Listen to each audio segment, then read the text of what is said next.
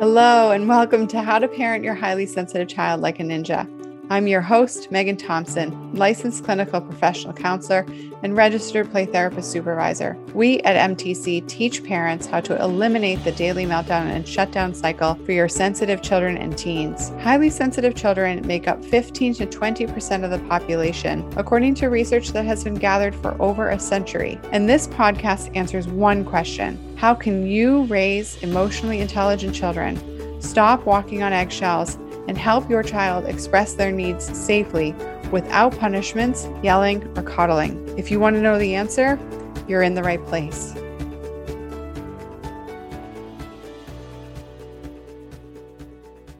Hello, Megan Thompson here with Megan Thompson Coaching.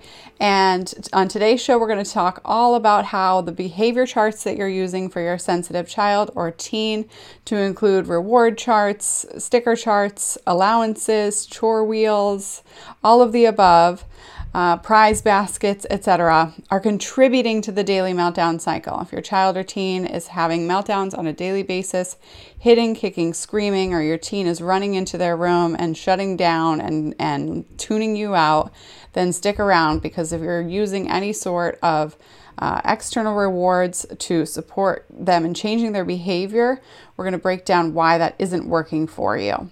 Okay, so first things first, I want to make sure that we're covering what we're talking about here. If your child is dealing with these big behaviors that I spoke about, hitting, kicking, screaming, body on the floor, you're struggling to get out the door, they're refusing to wear multiple items at any of their outfits in their wardrobe, they'll tell you that they'll only go to school if they get to wear these certain kinds of pants. They won't wear their new shoes, anything in that realm. And you find yourself speaking with a professional, maybe a pediatrician or a therapist or a teacher, and that professional has recommended, or you've read all kinds of parenting books, and you've seen over and over again a recommendation that your child should be rewarded for their behavior with a sticker or any sort of prize, a checkbox, anything like that. Make sure that you're sticking around, because you are creating a bigger problem than you're trying to solve. And I'm saying that with definitive certainty here, because I've seen it play out for over a decade. So those of you who are just tuning in, I've been working with parents of highly sensitive kids, working directly with highly sensitive kids and teens for over a decade as a therapist. And you're hearing me through our coaching company here, and myself and our team of experts collectively have many years. Everybody on our team has a decade worth of experience in their selective specialty or more. And our specialty here is eliminating that meltdown shutdown cycle for sensitive kids and teens. And so when we speak about this, we've helped over 200 families in our KID program and the coaching business alone, as well as in the private practice. We help anywhere between 100 to 200 families every year. And that's for the mental health work that we do. But in terms of parent coaching and the teen work that we do and the kid work that we do, we've helped hundreds of families so far. So hopefully that helps you notice how we've been able to break out of the cycle for many people.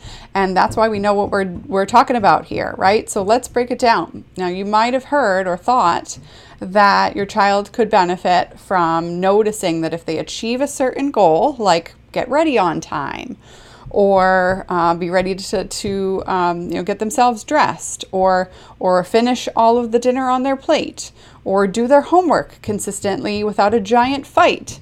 That if you could give your child a reward to see that they are tangibly achieving this goal with a picture and a check mark or a sticker, then that will help them achieve something that they want. So this might seem logical. You likely have had or do have a job where you are paid money to go buy things that you want or need, right? So what's the big deal? What's the big deal of using a reward chart or behavior chart to help your child change their behavior? or your teen. Same thing if there's an allowance tied to this, or use of the car tied to them completing their homework, etc. All of these things are irrelevant rewards and tied to specific behavior that you need to see from your child in order to keep a calm and peaceful home. And if you're stuck in the meltdown cycle, even if your kid is no longer melting down about that behavior that you're marking on the chart, you need to make sure that you're listening in, because you're adding to the problem. We're going to talk all about this, okay? So when you're stuck in the meltdown cycle, there are many, many factors to this puzzle that need to be put together specifically and strategically. And it's goes against common parenting advice. And it's really important to understand that there is a non-traditional approach that we take here at MTC, and that's for a very good reason. Now, highly sensitive kids experience big emotions. We know that to be true, right? That's why you're listening in. Their emotions are big and deep, and they think about things very thoroughly.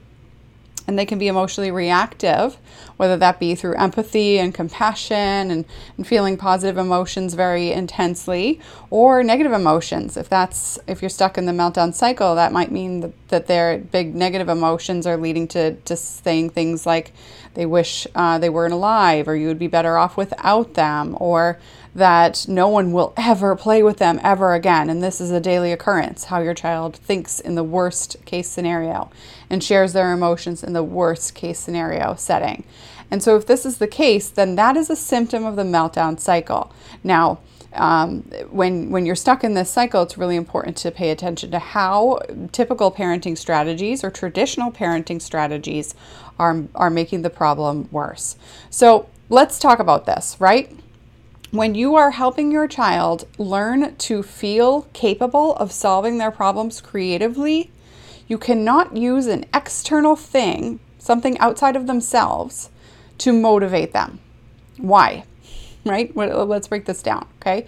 An external thing, like a sticker. Hey, if you do this thing, you'll get a sticker, right? So that's something outside of your child's being, body, and sense of self, their belief about what they're capable of. And if you're using that to help them stay motivated, you're not teaching your child how to motivate themselves. And when we have a sensitive child or teen who is stuck in this intensity, stuck in this cycle of melting down and shutting down multiple times a week, daily, even multiple times a day, like many of the parents that we work with, then your child is already dealing with a very large problem with self-confidence and self-esteem. Your child already feels quite incapable. Now, it's very important to understand that, because when you're trying to help your child feel more capable, you can't use something outside of themselves to tell them that they're capable, because when that thing goes away, if they don't achieve their marked goal, like let's break it down. Say, for example, you're trying to help your child stay at the dinner table and complete their meal, or finish their homework, start their homework and finish their homework without major meltdown, refusal, complaining, woe is me, hopelessness, I can't do it, avoidance, anything like that, right? Let's stick with the homework example. It's probably easier for us to be clear on, okay? Trying to get your kid to do their homework on their own. Not to say that they can't come to you for questions, but to just get the thing started, right? To accept the fact that it needs to be done, right? Work hard. This is likely a value of yours as a family, that your child values hard work. Okay, so great, right? I myself am a hard worker. I started my first job at age 12. It is very important for me and a huge value that we work hard. We provide that we put forth a lot of effort for my family. So I know exactly what that's like. And we work with a lot of type A perfectionist, problem solver, fix-it people in our programs, because one of our programs for the program for kids called Boot Camp. People don't sign up for a program called Boot Camp if they're not problem solving oriented, right? So obviously we know what it's like to be a problem solver, to want to fix issues, right? So you value hard work. You know that this parenting thing isn't supposed to be a breeze, and it doesn't need to be this hard, right?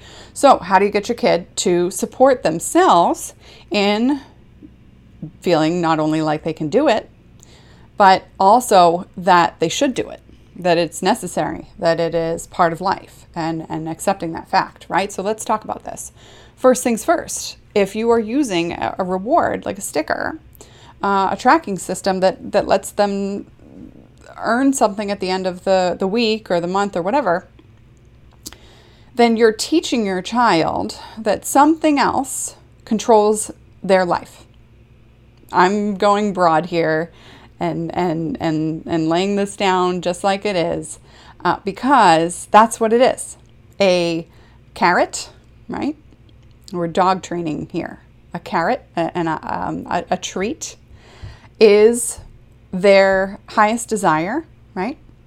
And if that's something that your child values, like a trip to, I don't know, a trip to Target to get their favorite toy, or some money on Amazon, or a trip to an amusement park, or whatever it is, at the light at the end of the tunnel, right? The thing about that is, for kids, is that they don't have it yet. They don't have the thing. And so when you're trying to teach your child to stay motivated to get a thing, what they're not seeing is their sense of capability. They're not receiving any feedback on their sense of capability to get the thing. And that's number one, because you're using a thing to motivate your kid's behavior. What's also important is that your child doesn't see themselves as inherently capable, as a capable human. Instead, you're teaching your child to be capable if there's a good enough thing at the end of the tunnel, right? But here's the rub with that. When relationships are hard, when school is hard, when they get a bad grade, when you have a teenager who is starting to do work but they don't get paid right away, or their boss is picking favorites, your child will still need to persist through challenges enough to get the reward. And if they're not motivated to persist through challenges because those rewards aren't coming fast enough, or the reward isn't big enough, then we have a big problem on our hands. And that's a sense of noticing that your kid doesn't feel capable unless the reward is easy to get. And so if you're using that plan, that logic, to show your child that when you work hard, you reap rewards, you lose out in the lesson that hard work is rewarding in and of itself. And that part is where your child feels fulfilled, feels capable, right? Because we're not just asking for you to, and you don't want to just raise your kid just to make a lot of money, right? Financial security obviously is, I can imagine, a goal for your children. That they are financially secure, they're making safe financial decisions, maybe risky financial decisions with a higher reward, and safe financial decisions, right? Whatever financial values you have for your kids. And it's also true that you don't want your kids to only be motivated by financial success. Success is a well-rounded experience when you're focused on emotional health and relationship health and physical health and financial health. And so when we tie hard work to rewards, what you're doing is you're breeding greed. You're breeding for your child that they need to get and to work in order to get. And sometimes when you work, you don't get you don't get an immediate reward, a thing in your hand, right? Sometimes the reward you get is seeing a smile on somebody else's face. What's that? That's empathy, being rewarded by empathy. Now, your child who's highly sensitive already experiences empathy. Unfortunately, if they're stuck in the meltdown cycle, they don't know what to do with that empathy. It's overwhelming. It's difficult to notice. It's difficult to organize and categorize. So that empathy already carries a major weight. And if they can't see that empathy as a rewarding gift, because you're clouding their view of what gifts are, through reward charts, then you're contributing to the pattern of feeling like your kid only cares about themselves, especially if their big emotions impact siblings, impact you in the household, right? I mean, if their big behaviors are tied to those big emotions. If you're in the meltdown cycle and you're getting hit, it's a no-brainer to think right after that, does my kid even care? Like, ouch, right? And so when you're stuck in this pattern, it's really important to understand for you as a parent, what strategies are you using that are keeping you stuck? Okay, so it's super, super important to understand. All right, so what now, right? If you're already using rewards, you might be saying, well, my kid likes the rewards. Yeah, kids like sugar too. But does that mean that you feed your kid Wegmans chocolate cake every night? I mean, it's delicious. Don't get me wrong. It's my favorite cake in the world. But no, you don't, right? Why? Because they'll be hopped up on sugar, because there are after effects to that. Okay, so same thing. Sure, your kid will be disappointed if you remove the reward chart. And that's the challenge. That's the challenge you have, is that your child can't manage their disappointment, or you as a parent don't have the skills to help your child learn to manage their disappointment. That's a bigger problem than the fact that they can't do their homework on a regular basis without a reward attached to it. So I really want to make sure that we're shifting an idea that the priority needs to be in doing the work. The priority needs to be on feeling like the work is rewarding, feeling like the work in and of itself has a purpose, that you're contributing to the world, that you're contributing to yourself. Now, homework might not be the best example for you as a parent to think that your kid's contributing to the world if they're doing a whole bunch of busy work. Homework is relative in that perspective, but we're talking about doing things like contributing to the family by making sure everybody's on time, by doing your part, getting all your your ducks in the row in the morning, getting yourself dressed so that mama can get herself dressed, so that mama can help the toddler get him dressed, right? If your 8-year-old is the one who needs the most, but you've got a 2-year-old who you're just trying to shove a t-shirt around his neck because your 8-year-old is not getting the show on the road, right? So this is what we're talking about here. Your sensitive child might be the oldest, but might need the most support completing this task if they're stuck in the meltdown cycle. And that in and of itself breeds not only frustration, but resentment for you as a parent. And behind or underneath or intertwined with that is guilt. Crap, how did I get here? So here's one thing that we need to make sure that you are removing from your parenting repertoire. Rewards do not build effective behavior. They keep you stuck. So let's think about this, right?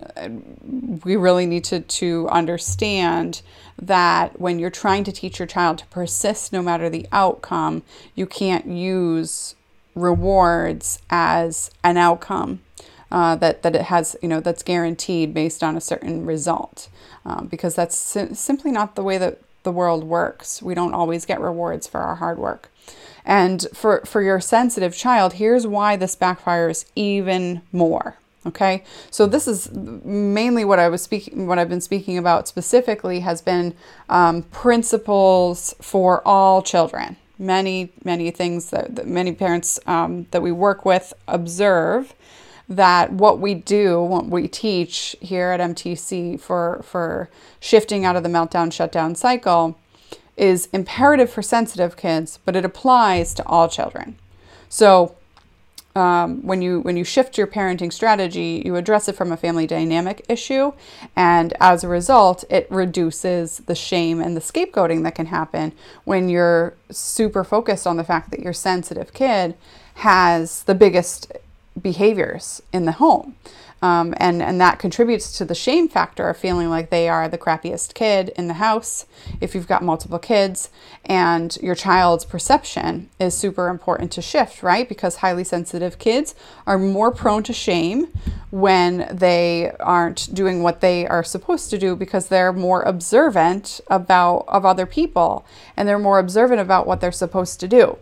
Now, whether or not they tell you that they're observant is neither here nor there. It is fact. The research goes on and on and on for decades about sensitive people and the fact that they are more observant of their environments. And if you're highly sensitive as an adult yourself, you're nodding here with me. Yes, I notice all the things. But if you're not highly sensitive, you got to just take my word for it. I've been doing this for over a decade. Like that's just simply not something that we're going to argue with. And so, with that being said, if your child is observant and not able to take that observation and categorize it and file it away to use it, that's a different story. That means your child is overwhelmed and your child cannot generalize their skill. Use their skill in all sorts of environments, right? So observation is a skill. Observing small differences, observing the big picture is a skill that all highly sensitive people have. It's part of the temperament trait. And if you can't, it's a component of the trait. But if you can't use that component as a skill, there's a category problem. Your child is not able to take that information and categorize it, file it away, and use it as information that's useful. Instead, it just sits in your kid's brain and it's like, this is just more information for me to hold. And so that's a skill that your kid can build. We help our clients do that all the time. And so when we help our clients do this, we see parents say all the time, oh my gosh, my kid picked up on this detail that like I never knew that they were, children will share so many of their observations, and parents will be astonished. I didn't even realize that my kid was picking up these signals or hearing conversations from across the room or understanding where their father and I were frustrated and stuck, or even learned that teacher was struggling with a certain kid. I didn't even know that they were aware of these things because they were so overwhelmed that they weren't able to communicate that. So it's just a factor that was just unfiled in their brain. And then once children start to regulate their emotions effectively, their brain starts to feel more integrated, more capable, right? When your brain starts to feel more capable, you can share what's going on in your own brain. And so we see this, parents are speaking frequently about how their kids' thought process astonishes them. And is quite surprising. They don't really notice, or they're just not able to see. We talk a lot about being able to unlock your kid, really being able to meet your kid for the first time when your child is so closed up from their big emotions, or so loose in big explosions that you don't know how to organize your own assumptions of your kid as well. And so that's not your true child. Your child is not showing up in their true self if they're struggling like this with such big emotions and big behaviors. And so once your child's able to organize their experiences enough to use their sensitivities as superpowers and just powers, just regular old skills. It's the phrase I use is that they're able to generalize that skill. That means that they're able to use that skill in multiple avenues. They're able to use that observation skill in school, in the community, with friends at a park, at home, when playing with family, when conversing with family, or just chatting at the dinner table, or when doing chores. And so generalizing a skill means you can use the skill in multiple avenues of your life. It becomes general to your personality. So when we focus on this, it's really important to understand that many parents try to use rewards to build self-esteem. But what you're doing instead is you're creating an addictive quality. I do a thing, I get a reward. I do a thing, I get a reward. And when that addictive relationship is created, associated with work, your child gets even more disappointed when their work, while hard for them in that day, that moment, didn't get to the reward. Maybe they got the answers wrong on their homework. Maybe they didn't make it out the door on time, and you have a time associated with the reward for the reward chart. Maybe they didn't start their homework and it took them 30 minutes to get rocking with it. And so as a result, your target for them is that they do it right away, or they do it within 10 minutes of being prompted to do so. And since it took them 30 minutes, they didn't earn anything. And what happens is that you create a vacuum. because when your child does earn a reward, you're tapping into dopamine, which is a neurotransmitter. It's a chemical messenger in the brain that sends to your child's brain a pleasure signal. Life is thrilling. This is exciting, right? This is why we say, hey, my kid's motivated. My kid really likes this thing. Maybe they'll do the work in order to get this thing. I don't know. Credits on the video game, right? Like, it doesn't matter, whatever it is you're using for the reward. Okay, sure. That's true. Your child does experience pleasure from receiving gifts or rewards. And we don't want to tie behavior to that, because what happens is you start tapping into the brain in a way that is ineffective. Your child starts to only seek that chemical intensity in the brain and is extra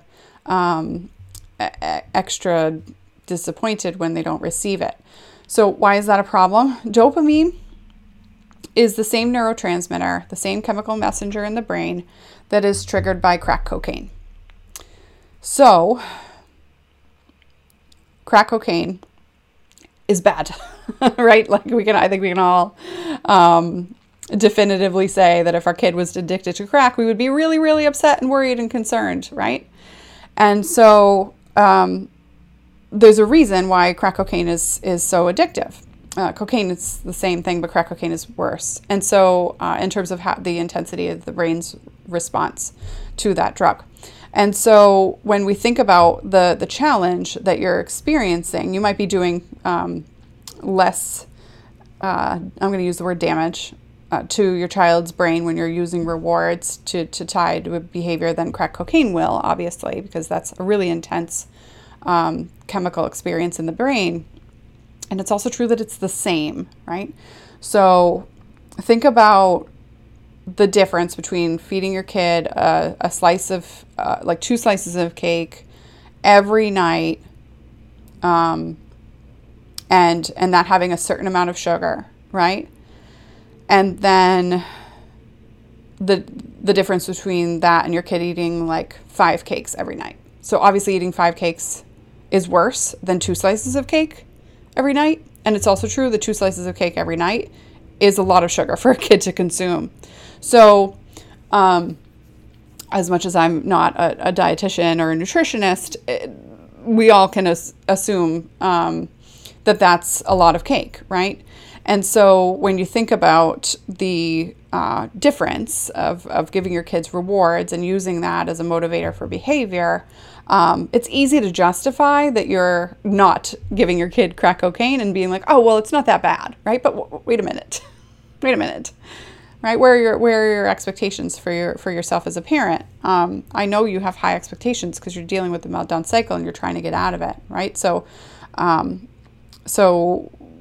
just because it worked, quote unquote, worked for you, if your parents used rewards or allowances, doesn't mean that the research has demonstrated consistently over time that it actually is counterproductive.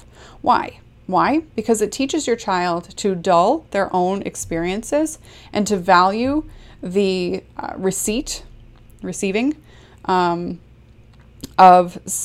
something outside of themselves over their own experience, right? So when you put this big reward now, again, for you it's a sticker, but for your kid it's a prize. Ta-da! Like, they are thrilled by it. Okay, so make sure that you're looking at it from your kid's point of view, not yours. So for you, it might be, oh, it's not a big of a deal. My kid, this is working. Megan, why are you telling me to stop it? I don't want to hear that. Tell me how to break out of the meltdown cycle without getting rid of these behavior charts. Sorry, not going to happen. So we were talking about your child receiving a thing, right? Getting that reward for quote unquote good behavior, for quote unquote hard work to provide the good behavior. There's a challenge in that perspective, though, that you're missing here. And one of those challenges is the fact that your child might be having a really rough day, and they might not feel capable of putting forth that effort because they know it's gonna push them harder, so hard past their own limits. So, say for example, your kid has, we'll go back to the homework example. Your kid is exhausted. They had a really rough day at school. Maybe they were teased or they watched some other kid get teased, and that was really intensely stressful. And then they come home and they just need a mental health day. They just need a break, right? So they're trying to tell you that, but they're not skillful. Your kid doesn't have these skills to manage that communication style effectively. So they're doing it by saying, I can't, right? I've had too many things on my plate. And so as a result, it turns into a meltdown. Now, if you've got a reward that your child knows they're going to lose, they might actually try not to melt down, but not because they're being skillful, not because they know how to decrease that intensity of that emotion, or to tell you what's really going on. They've had a really rough day. But because the reward is so valuable to them that they are willing to ignore their own experiences in order to receive that reward. What happens is people-pleasing workaholism after that. I am going to do whatever it takes to make other people happy with me so that I get my reward, and it doesn't matter how I feel. Highly sensitive kids need to know that how they feel is a-okay. How they're behaving, what their behavior looks like, and their challenges that they're having. That part obviously needs to change if you're in the meltdown cycle. So those two things are separate. But sensitive kids feel different from non-highly sensitive kids. 15 to 20% of the population, highly sensitive people are, right? So obviously they feel different because there's 80% of the population who's not sensitive. So that's okay that they feel different. But if they don't think that that's okay, if your kid doesn't think that's okay, if they think that that's a weakness, that they're wrong, there's something bad, they're broken with them, right? Then they will stay miserable. And no one was put on this earth to stay miserable. They will stop thinking that that misery is unusual and not supposed to be felt. And they will start to normalize misery and stuff it. And what happens when you stuff a can too full? It explodes, right? So your child is feeding their own volcano here.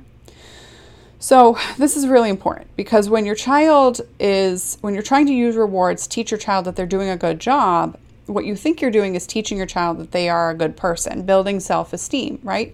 But self-esteem is the belief that you're a good person. Now, if we just talked about the fact that your kid doesn't think that they are good or okay because their feelings are different from other people, and then you're teaching them to ignore their feelings to behave, and to demonstrate good behavior or desirable behavior, no matter what, because this reward is so big, you better ignore anything else, then your child's not going to build a belief that they are a good person, that they can do well in the world.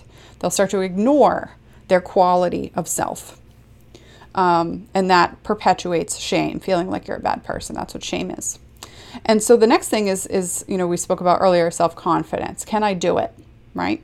And children learn to override their sense of I can or I can't in order to achieve a thing.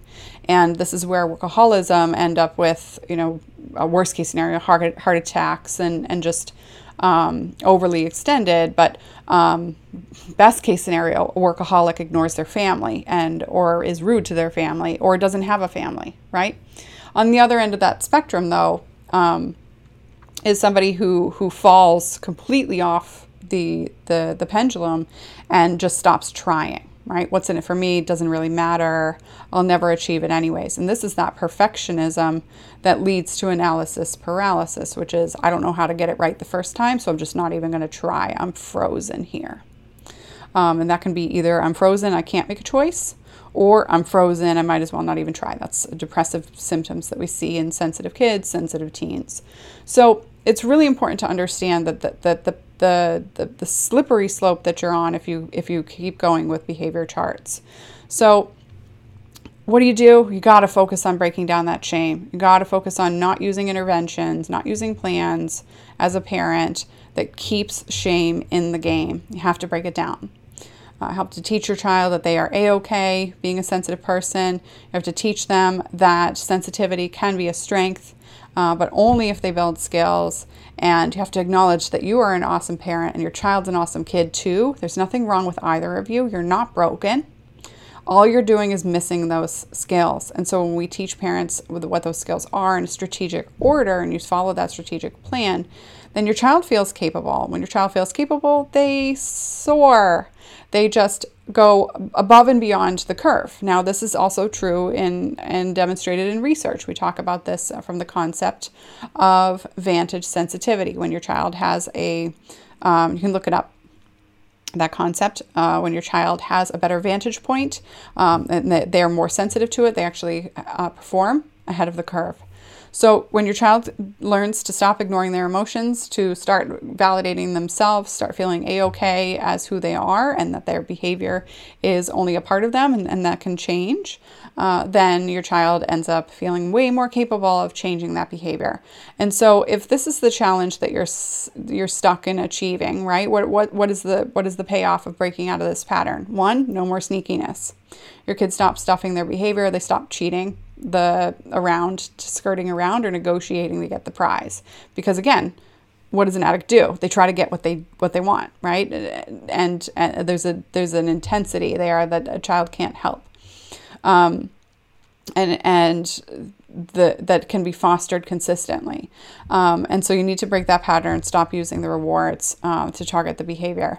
The next thing is being able to notice that your child can inherently want to do well. Children want to do well just because they know that they feel good inside.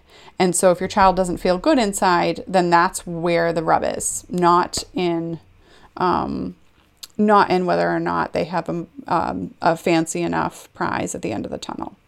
So when your child feels more motivated, they already feel more capable. That already feeds their self-confidence tank, and they are more persistent. Persistent children have higher levels of self-confidence. Persistent children believe that they are good. And when children believe that and notice that that's possible, then they have higher self-esteem. They engage in communication to get their needs met if they're not met. And they do that with skills. And they're more receptive that skills will actually work. So they stop feeling hopeless and helpless. And when that's the case, then your child starts to believe that things will work out well for them. And then that is a different cycle. It just feeds itself. Your child believes that things will work out well for them and they're going to do things that help, that they're going to stay working hard. And I used hard work that might be related to homework or whatever, but it's also related to play. Work for children, play is work for children. And so you'll see this behavior perpetuate in their play as well. Whether that be in board games with a family at home, just persisting through digging with a stick and the stick breaking and going to find another stick, all sorts of qualities associated with that persistence that is perpetuated when you stop using rewards. All right, so if you're struggling with figuring out how, right, you started using reward charts, you notice that they're backfiring, but you've tried other things before and you don't know how to get out of this, and you are done throwing strategies at the wall to see what sticks, then I encourage you to book a call, because we have a system that works consistently for all of the families that do that work. We have a 98.9% success rate for a reason. When you do the work that we teach you, it actually works. So great news. All you need to do is have a phone call with us to see if your family fits in that category. And on that phone call, we'll talk about where you're stuck, what you've already tried, and where you might need to go next. And if your goals line up with the outcomes that we provide with our clients and what we help our clients achieve, then we tell you exactly what you need to do to go ahead and take that next step with us. Otherwise, we send you on your way with a plan, resources, connections, or learnings to do associated with your particular family's needs. So I'm not going to make a guarantee that what we do is going to work for your particular family. We have to have a conversation before we can say that would be relevant. So again, go to meganthompsoncoaching.com/talk or meganthompsoncoaching.com/teen talk if you're a parent of a high school age or older, and we'll have a conversation and break down what your next steps need to be after we cover where you've been, what you've been up to. All right. Thank you. And we look forward to talking to you soon. Bye. Thank you for joining me on this episode of How to Parent Your Highly Sensitive Child Like a Ninja. We release a brand new episode every week, so be sure to click subscribe. If you like what you've heard and you're interested in seeing if you're a fit to work with us at MTC, here's what I want you to do next. Head on over to meganthompsoncoaching.com/call and book an appointment with our team. We'll get on the phone for about 60 minutes and we'll get you clarity on where you're stuck in parenting your sensitive child or teen, what your goals are for supporting your child's development. And if we can help you, we'll get you started on knowing exactly what to do to eliminate that meltdown cycle. Eliminating the daily meltdown cycle does not happen by itself. You need expert guidance to make it happen. And we've helped hundreds of clients from all over the world end that cycle in as little as 8 weeks. So to see if we can help you do the same, head on over to meganthompsoncoaching.com/call. I'm Megan Thompson, and we look forward to speaking to you soon.